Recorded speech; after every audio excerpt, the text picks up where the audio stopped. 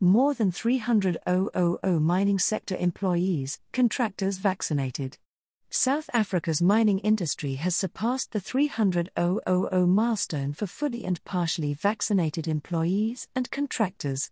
As the year draws to a close, the Minerals Council South Africa has urged all unvaccinated employees to get the jab to protect their families and friends at the start of the fourth wave of COVID-19 infections.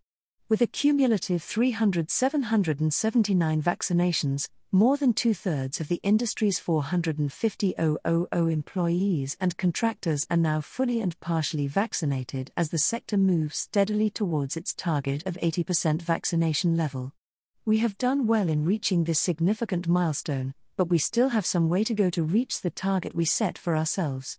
Like the rest of the country, achieving a stretch target was never going to be easy, but we are working hard with the industry and our stakeholders to get there, Minerals Council Health Head Dr Thuthula Balfour said on November 24. It is more important than ever for people to be vaccinated as there are growing concerns that the fourth wave of infections is not far off. It is vital employees are vaccinated before going home for the year-end break to keep themselves, their families and friends safe, she stressed.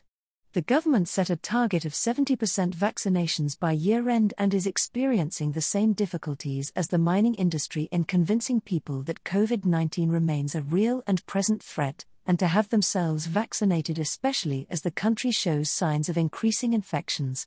The Minerals Council and its members, which account for about 95% of the industry's workforce, have launched various campaigns during this year to boost vaccination levels, including aligning itself with the national Vooma Vaccination drive initiated by government in October.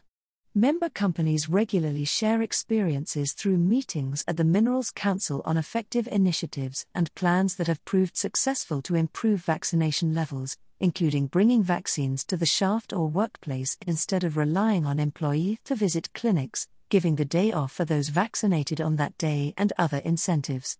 Industry initiatives are driven by mining CEOs and their leadership teams in the interest of saving lives and livelihoods. Minerals Council CEO Roger Baxter said the industry started preparing for a vaccine rollout in February this year, using its extensive in-house infrastructure and resources, as well as years of experience in effectively treating tuberculosis and HIV.